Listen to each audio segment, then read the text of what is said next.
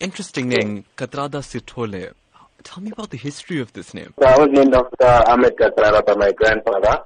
My grandfather had also spent some time on Robben Island as well from the struggle. And so he named myself, my sister and my brother, me being Kathrada, my brother being Dadoo, and my sister being Indira. So that's where we get the names from. And it's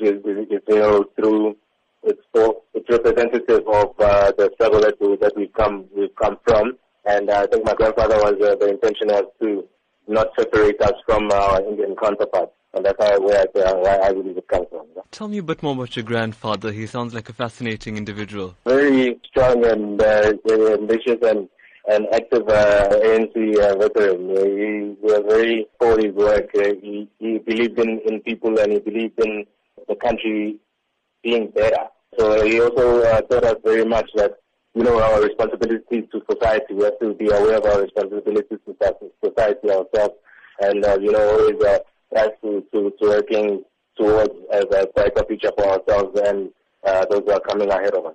Was it interesting growing up knowing that you're a black South African with an Indian origin name? Yes, it was really interesting.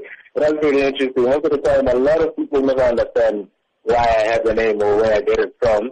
I've had nicknames left, right, and center coming from that name as well. But it's always been something that I also enjoyed to talk about as well.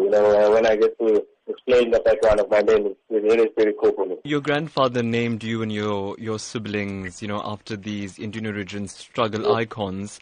Did he achieve his objective of trying to impart the knowledge of the struggle to, the new generation, the younger generation? He has, in his family especially. In our family, it's known fact to all of us that we have that responsibility to society, and he made sure that we know everything about the struggle with everybody who played parts and where, and from both angles as well. Now that Ahmed Kathrada has passed away, many have been saying that the main purpose of his life was to promote non-racialism.